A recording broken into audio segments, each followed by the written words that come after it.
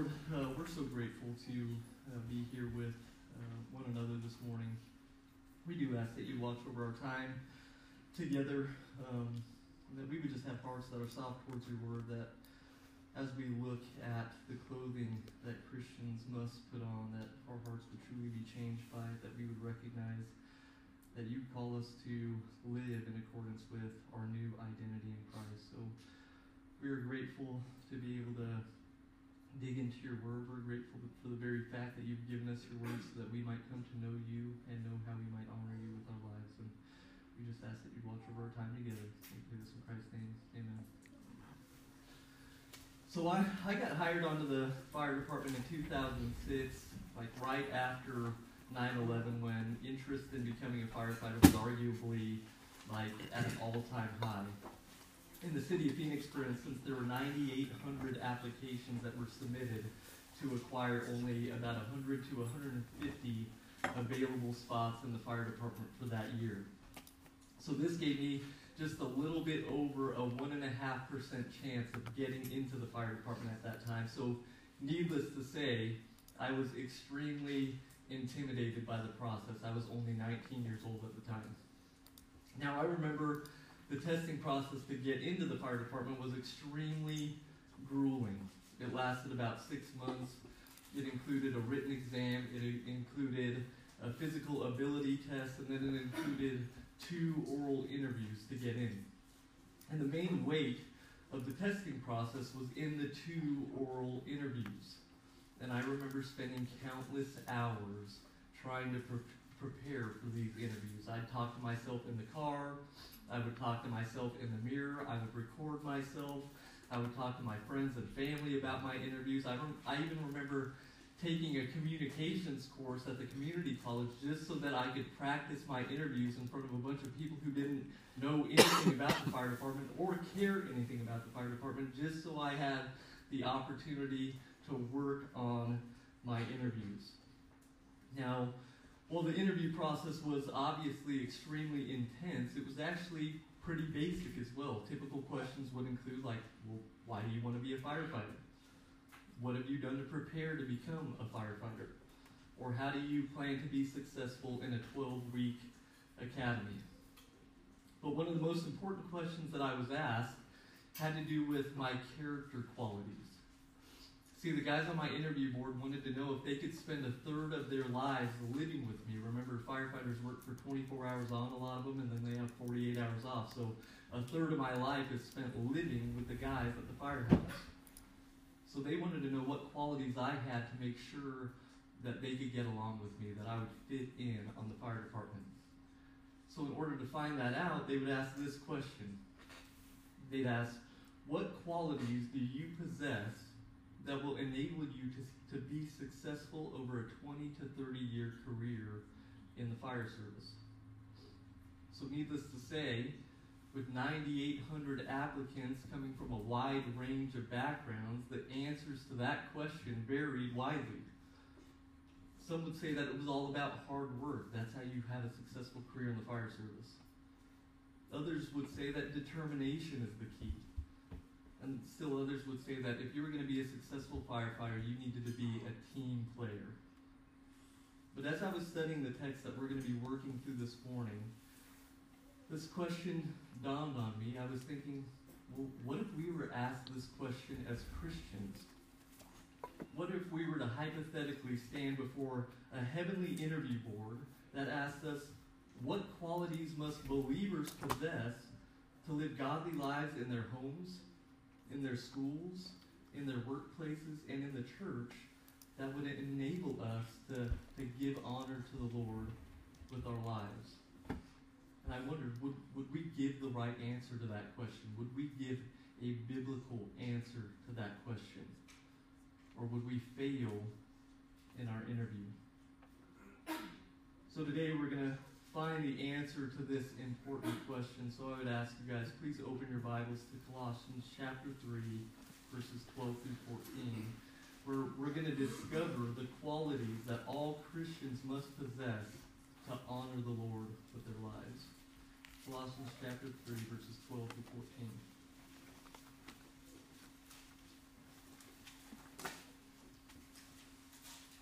read the passage.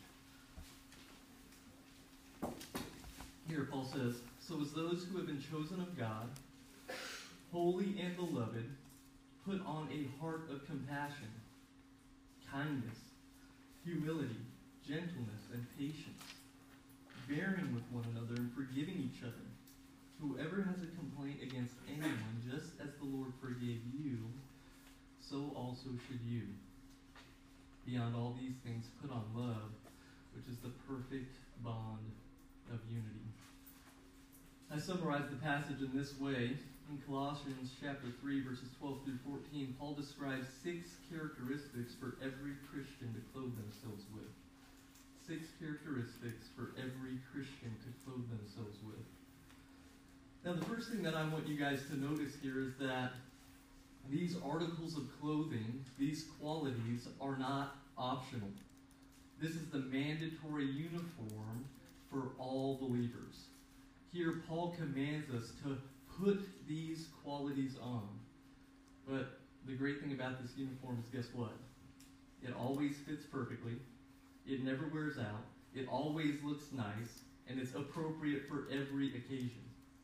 And in addition to that, this uniform, you could call it, is kind of a hand-me-down from Jesus himself. He's the one who perfectly wore it before us, and he's the one who perfectly exemplifies how to wear this uniform throughout the pages of Scripture. So we must put these clothes on if we're to bring glory to God in our daily lives and in our relationships with one another, with our friends, with our family, in our workplaces. We must put these things on. It's a command. But I also want you guys to notice, before we look at the specific characteristics which we must put on, is the identity of the people who are to put on these qualities. Paul says that these people are what? They're chosen of God, they're holy, and they're beloved. So what do you think Paul's doing here? Why is he reminding the Colossians of their identity before he's commanding them to put these qualities on? Why do you think he wants to do that?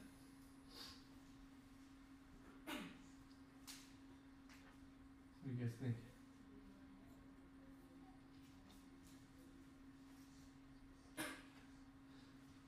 No clue? Why would he want to remind them of their identity before he commands them to do something?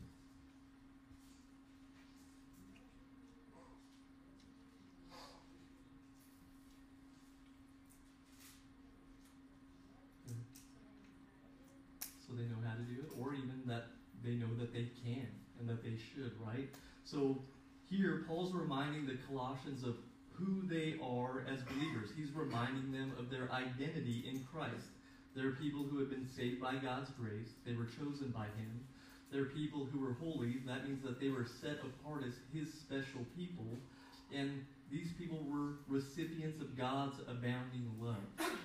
So this was their identity. And this is actually the identity of any of us who are believers here today. If you've turned away from your sins, if you've repented of your sins and you've placed your faith in Jesus Christ, these things are true of you as well. This is who you are. You are chosen of God, you are holy, and you are beloved. So Paul wants to remind the believers of their identity in here because he wants them to become in experience what they are declared to be in fact. You say, what in the world did you just say here? In other words, Paul wants our attitudes and actions to match our identity. He wants us to act like who we are. If we are chosen, we are holy, and we are beloved, these things are facts about us. These are our identity. Now we need to act like those things are true about us. So in essence, Paul's saying, he's calling us to dress in clothes that match your identity. So I want you guys to imagine for a second like a sports trade. Okay, you've got the Phoenix Suns who play here in Phoenix, obviously. You've got the LA Lakers who are one of our rivals. Imagine a Phoenix Suns player gets traded to the LA Lakers, okay? And in that first game, that Phoenix Suns former player who's now identified as a Laker, imagine he comes out for his first game playing with the Lakers, but he's still wearing his Phoenix Suns uniform. Would that make any sense at all? No, it wouldn't make any sense, right? People would know that something is off here, something's wrong. This guy would stick out like a sore thumb. If he's on a new team, he needs to wear the right uniform. He can't keep playing in his old uniform. He has to get rid of that old uniform, and he needs to put on the uniform of his new team and then identify with that new team. The same is true of us as believers. If we're chosen by God, if we're holy, if we're recipients of God's love, we need to match our actions and our attitudes to our new team. We are now in Christ. We need to take off the old sinful attitudes and actions that characterized us before salvation. Okay? Paul describes that earlier in chapter 3. And then we need to put on the attitudes and actions that match who we are now. We have to put on the right uniform. So that begs the question then, what are the characteristics that every Christian must clothe themselves with? What are these attitudes and actions that match our identity? What are these so-called hand-me-downs that Jesus has given us to wear? Well, the first one is this. We must put on a heart of compassion. We must put on a heart of compassion. So what's Paul telling us to do here? What does he mean, heart of compassion? Well, Paul's saying that we must put on deep, heartfelt care for other people. This is compassion that looks at the pain, the weakness, the distress of the people around you, and then it expresses itself in genuine mercy, pity, and concern for those people. Amazingly, like I said, it was a hand-me-down from Jesus himself. This is exactly the way that God looks at us. Listen to Psalm 103, 13 and 14. It says, as a father shows compassion to his children, so the Lord shows compassion to those who fear him. For he knows our frame. He remembers that we are but dust. So God clearly has compassion on us because he knows that we're frail and that we're weak. And then throughout the Gospels, Jesus is moved with compassion concerning a number of different circumstances. In Matthew 9:36, Jesus shows compassion towards people who lack faithful spiritual leadership. So he looks at those people, has compassion on them, and sees that they're like sheep without a shepherd. They don't know which way to go spiritually. In Matthew 14:14, Jesus shows compassion for those who are sick and suffer diseases. In Matthew 15:32, he shows compassion for people that are hungry and in need of food and refreshment. In Luke chapter 7, Jesus shows compassion to a woman who was widowed and whose son had died. And then finally in John 11, Christ's compassion was so strong that he actually wept when his friend Lazarus had died. So clearly, Scripture shows that God is compassionate and he genuinely cares for people in need. But the question for all of us is, do we have that same type of compassion for others? Do we actually care for other people? Guys, I think this is true. I think often we can be so focused on ourselves and on our own situation that we forget to look up and actually care for the problems and the weaknesses and the frailty and the distresses that other people are experiencing. We might think it's more important to send that quick text message than to actually listen to our friend who's sharing a struggle or a difficult circumstance and is requesting prayer for that circumstance. We might think that it's more important to gain popularity at school than to actually take the time to just be a friend to someone that's obviously lonely. Students, we can't act like that. As recipients of God's compassion, we have to put on compassion as well. We should be known as people who genuinely care for the suffering and hurting that people are experiencing all around us, even within this room. The second quality that believers must clothe themselves with is kindness. So not only must we put on a heart of compassion, we must put on kindness as well. One commentator called kindness love in work clothes. I love that. Love in work clothes. And he said this because kindness that's expressed here is not simply just like noticing the problems and then saying nice things to people about those things. It's actually doing good for the benefit of another. Now, unfortunately, I think we now live in a culture, and you guys are probably experiencing this, maybe you're engaging in it yourself, where people think that they're expressing kindness by kind of just like spreading awareness about different things.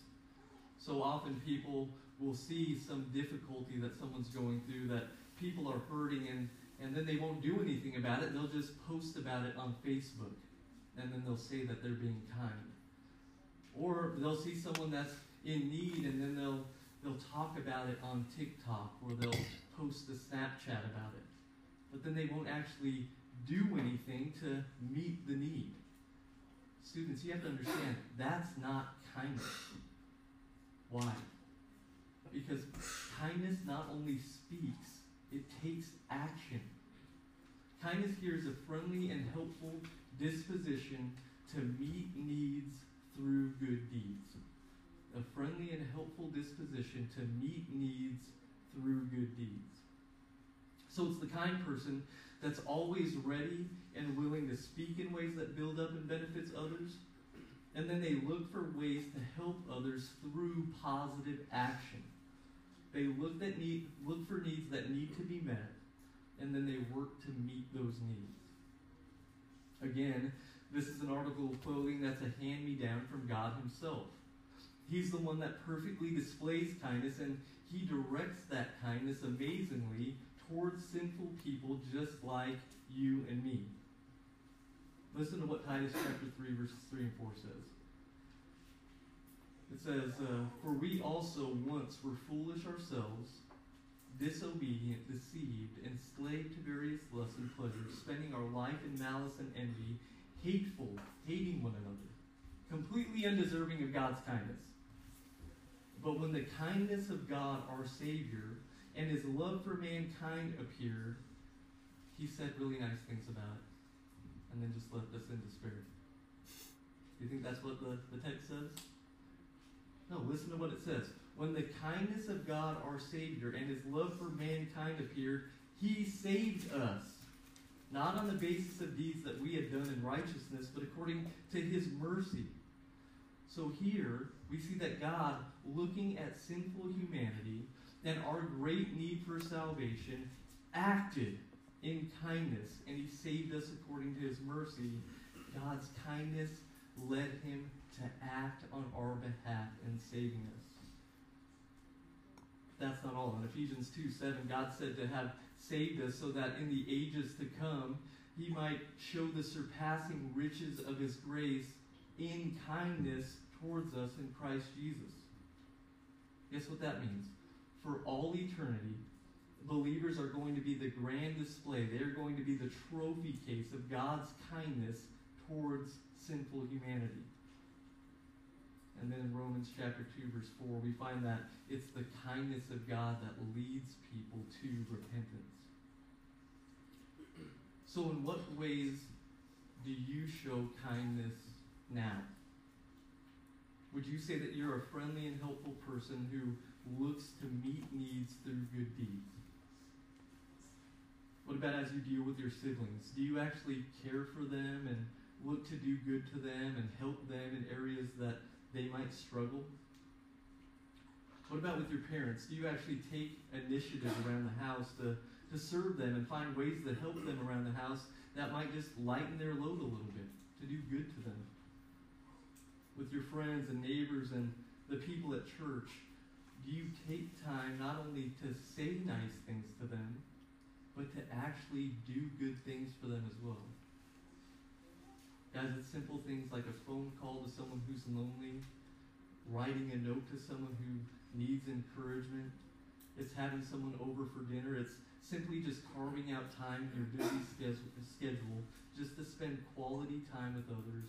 These are all ways that you can put on kindness even now.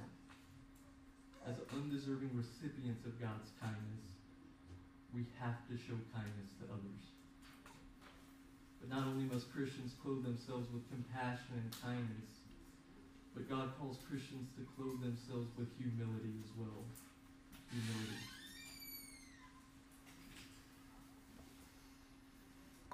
Yeah, you guys are already learning a lot about this because this is our topic of an entire semester in D groups. And we're learning this quality because, what does the scripture say? God opposes and gives grace to the humble, right? So like the rest of these qualities, humility is vitally important if we are to maintain healthy relationships both in the church and in our daily lives. Why? Well, number one is because pride is totally destructive to our lives. It expresses itself in selfishness and self-exaltation, and it looks to take the place of God as the one deserving of all the glory and praise in life. And pride will always be destructive to you personally, to the church, and to your relationships with your friends, your family members, your bosses, and your coworkers. We have to work towards cultivating humility. So what is humility? I defined it like this. Humility is assuming a lowly position for the sake of serving someone else. It's recognizing our own weaknesses and limitations, especially in light of God's greatness and God's holiness. So the person who's genuinely humble is not selfishly ambitious. They don't seek to exalt themselves above others, and they never think that they're better than anyone else. Humble people are unselfish, and they're eagerly looking for ways to prefer other people before themselves. Once again, Jesus shows us exactly what it means to be humble. Philippians chapter 2, verse 8, Paul puts it like this: being found in appearance as a man, Jesus humbled himself by becoming obedient to the point of death, even death on a cross. So amazingly, Jesus, though he was fully God, humbled himself by becoming a man and dying on the cross so that people just like you and me might be saved through faith in him. This is the chief expression of humility in all of Scripture. And it's the example that all of us must look to if we are going to clothe ourselves with humility as well. But the problem is, this doesn't come natural to us at all, does it? We're prideful people. In his book, Respectable Sins, Jerry Bridges identifies several common areas that people display pride in their lives. And I want you guys to ask yourself, do any of these things apply to you? The first is this: we can display pride through moral self-righteousness. Moral self-righteousness. Now, this is when we feel superior to people who battle different sins than our own. So in essence, we look at another person who's battling a different sin than ours. We don't battle that sin, so we minimize all of our own sin, and then we look at them as if their sin is huge, as if it's magnificent in comparison to our own. And then we think that we're better than them because we don't battle the same sins as them. But we also, not only do we show pride through self-righteousness, but we can show pride in our achievements as well. So this type of pride says that everything good that we have, every success that we experience in life comes from not God, but our own ability and our own work ethic. So this type of person takes all the credit for their successes in life, and then they never recognize that God's the one who deserves all the glory for any of their abilities or successful experiences that they have in life. God doesn't deserve the credit. I do. Finally, we can show pride through an independent spirit. And this is the one that I think, especially at your guys' age, you need to battle. This pride says, I can figure it out on my own. I don't need to listen to authority, and I don't need to really learn anything from anybody. This type of person's super defensive if anybody tries to correct them. They're appalled if anyone tries to approach them about their sin. They struggle to obey their parents, and they always think that their way's best. Often this type of person will struggle in relationships because they believe that they can't learn anything from anyone else, and that their way is always the right way. Sadly, these manifestations of pride are all too common for even us as believers. Even though we have the pinnacle example of humility right in front of us, that's who we have faith in, it's Jesus. Like I said earlier, these forms of pride are totally destructive to our lives, and we cannot leave them unchecked, destroyed in our lives. We have to work towards cultivating humility. We have to destroy pride. So here are several questions to help you diagnose if you're a humble person. Number one, and most importantly, do you trust the Bible to teach you what you need to know about salvation and how to please God with your life? Or do you think you can figure it all out on your own? Do you trust what God has given you in His Word to tell you how it is that you can be saved as a sinful human being, or do you think that you can earn your own way to salvation? You have to trust what God's Word says. You have to trust in Jesus Christ. Number two, do you obey your parents and those in authority over you, or are you defiant? Number three, do you prefer others over yourself, or do you always prefer to get your own way? What about this? Do you receive criticism and correction with thankfulness, or do you get defensive easily? Would you say that you serve others with joy, or do you expect to be served? And lastly, are you quick to both ask for and grant forgiveness? Can you just simply admit to someone when you're wrong? Or is that difficult for you? Take this seriously, students. Remember, God opposes the proud, and He gives grace to the humble. So we've seen so far that Christians must clothe themselves with compassion, kindness, and humility. The fourth characteristic that all Christians must clothe themselves with is gentleness. Gentleness. Now, this is a word that's somewhat difficult to convey directly into English. It's also translated as meekness in several places throughout the New Testament, and once again, it's used as a description of Jesus throughout the Gospels. So what exactly is gentleness? What is meekness? Well, often when people think of gentleness or meekness, they think that it describes like a weak or passive person. But I want to tell you that this is not accurate to the biblical meaning. Gentleness and meekness it's not weakness or passivity. Rather, it's been described by many commentators as power under control or controlled courtesy. It's humble considerateness towards people, even in the face of opposition. So the meek person is someone who does not back down from godly confrontation, but they handle confrontation in a courteous and controlled manner. This person's not afraid to correct people who are erring and to confront people who are caught in sin, but they never handle these types of situations with arrogance or harshness, and they never act disrespectfully or rudely towards others, even if those people oppose them and sin against them. Gentle people are always fair and balanced in their treatment of others because they don't think too highly of themselves, and they don't have an exaggerated view of their own self-importance. They don't insist upon their own rights, but they entrust themselves to God, and they just seek to be faithful to Him through just the simple, courteous treatment of others. Sadly, in today's culture, the characteristic of gentleness is quickly fading. I would put this characteristic on like the endangered quality list. It's just not present in our society today. People are vindictive, they're harsh, they're defiant, they're cruel towards one another. They're always fighting. They're easily offended by everything that's happening around them. They think so highly of themselves that they believe that they deserve special status in society. And guess what they'll do? They'll just stomp on anyone that gets in the way of what they want. Here's what I would encourage you to do.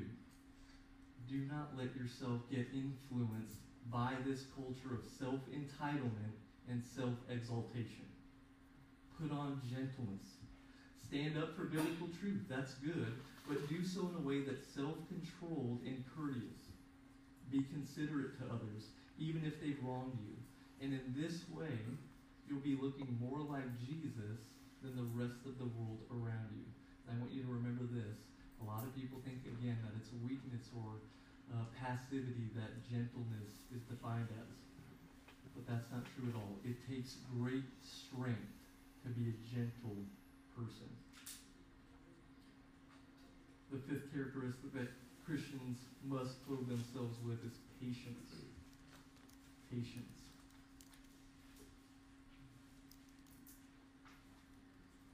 Patience is long-suffering endurance in the face of offense.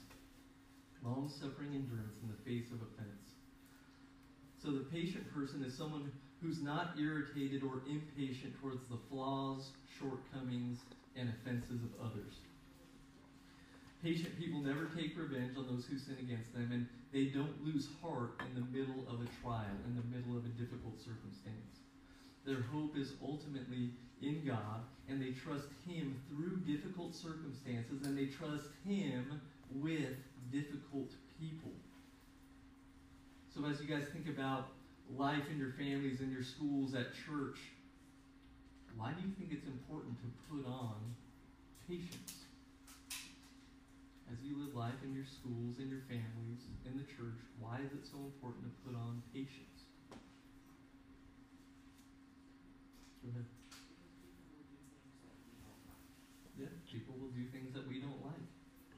People will sin against us, right? It's important to put on patience because we are sinners living in a sinful world.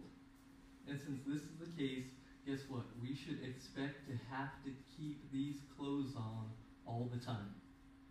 This is your daily attire. All these things are your daily clothing. We can't be surprised and easily angered when people sin against us or if they offend us. We can't look to retaliate or take revenge. Instead, we have to put on patience.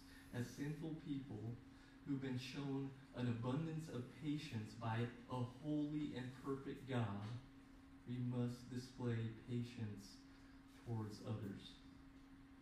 So how do these attitudes and actions express themselves in action? As we put these qualities on, how will they impact the way that we treat one another? Well, look at verse 13. There, Paul provides two actions that should flow naturally from a life clothed in these 6 attributes. He says that as we put these attitudes on, we must express them by bearing one another and forgiving one another. We'll get to the 6th quality here in a minute. First, he says that these attitudes, these qualities we must put on should be shown through bearing with one another. So that word forbearing has to do with tolerating or putting up with others. It describes someone who patiently endures difficult people in difficult circumstances. So we bear with one another, right? Because we're different from one another. You could probably just look at the people to your left and to your right and name just a few differences in personality even about those people. And even in the church, that's one of the joys about being in the church is we have a unified faith, right? Like me and a few of the other guys are going to go to this conference out in Florida. It's called Courageous Churchmen. We're going to have a unity with those men that are out there because we have a unified faith in Christ, but all of us are going to be totally different, coming from different parts of the country, some people from around the world that are all going to be there to learn about Christ, but we're all going to be unique in our own way. So the church is made up of people who are very different from one another. They have a unified faith, but they have different personalities, different senses of humor, different eating habits, different jobs, and any other difference that you can think of. But even though we have a unified faith, because of these differences, life in the church can be a bit challenging at times.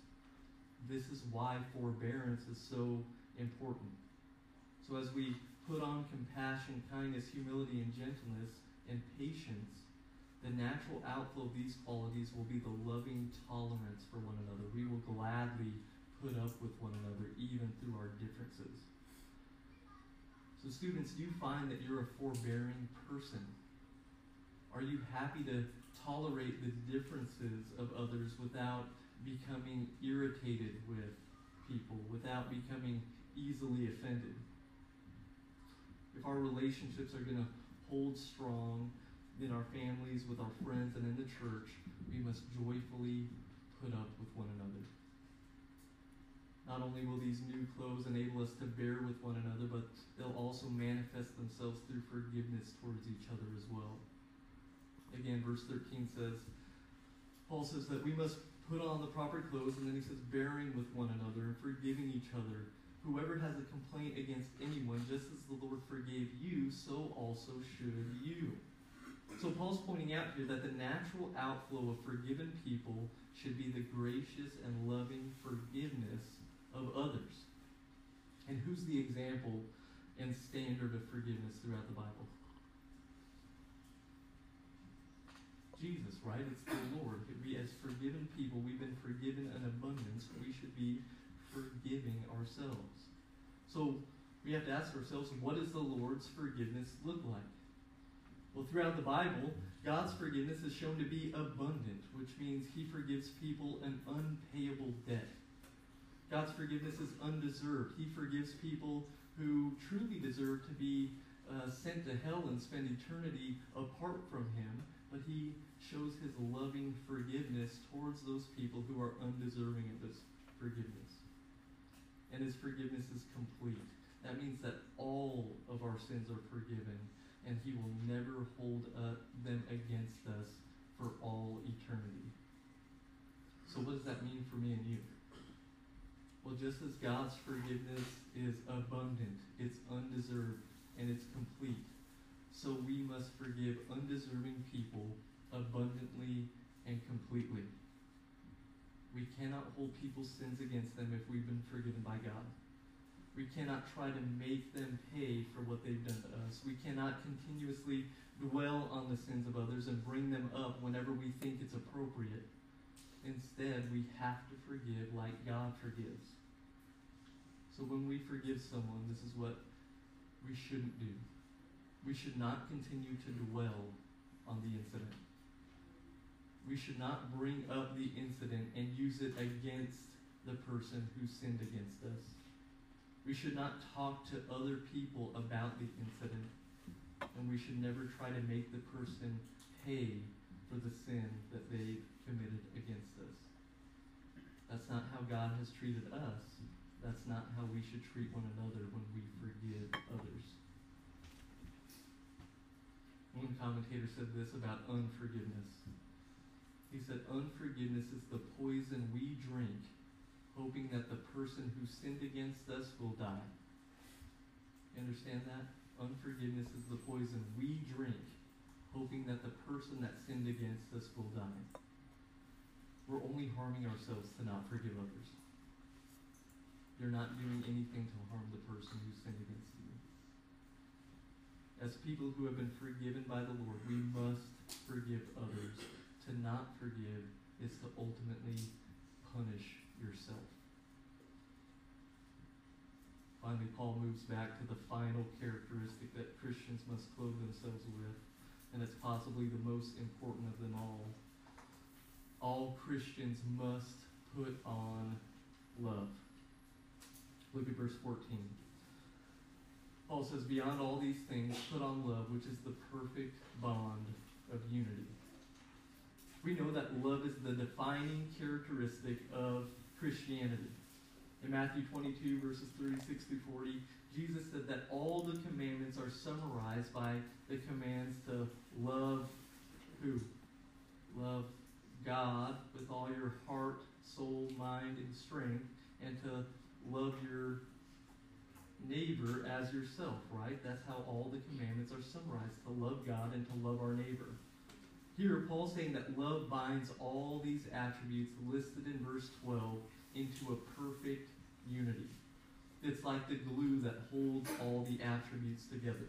It's love for people that helps us to be tender-hearted towards them. It's love that enables us to be kind. It's love that drives us to be humble and to consider others as more important than ourselves.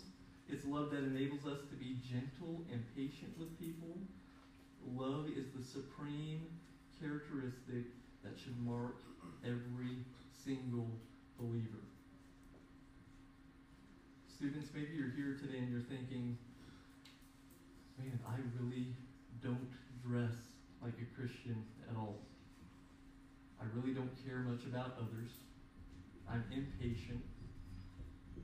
I'm easily angered. I don't really try to meet people's needs through good deeds. I don't really look like a Christian at all. So how do I go about putting these clothes on? You need to recognize that it all starts with the gospel. So as you recognize that you're not living in this way, that you haven't put on these clothes, turn away from that lifestyle, guys. Turn to God for forgiveness through faith in Christ. There's encouragement there. God will forgive you, and then He'll be the one that will help you put these clothes on through faith in Jesus. This reminds me of when my wife and I used to have to dress our toddlers when they were little. You know, our toddlers would participate in putting clothes on, but the entire time they needed our help to be able to do so. We would stand over them, we'd say, straighten your head out. They'd straighten their heads out, you'd pop their head through the head hole, and then you'd say, lift your right arm up. They'd lift their right arm up, lift your left arm up, they'd lift their left arm up, and sure enough, together, we would get their clothes on. My toddler couldn't put clothes on his own. They needed our help to be able to do it. In the same way, we participate. This is a command. We participate in putting these clothes on, but it's God who enables us to do so. Faith is imperative for the ability to put the right clothing on. So turn to God for the help that you need to clothe yourself as a Christian. Let's pray.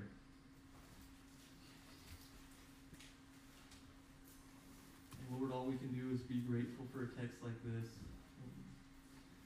Apart from your word, we really wouldn't know what qualities that you desire us to have and how it is that you want us to get along with people in this world, how it is that you want us to honor you in our relationships in this world. So we're so thankful that you would show us what qualities that you desire us to have in our lives. And as we recognize probably throughout reading this together, we are not perfect at this. We need your help every single day, every single moment to put these clothes on. So I would just ask that you would help us to be able to clothe ourselves as Christians. Help us to put these qualities on. Help us to honor you with our lives. And I pray all this in Christ's name. Amen.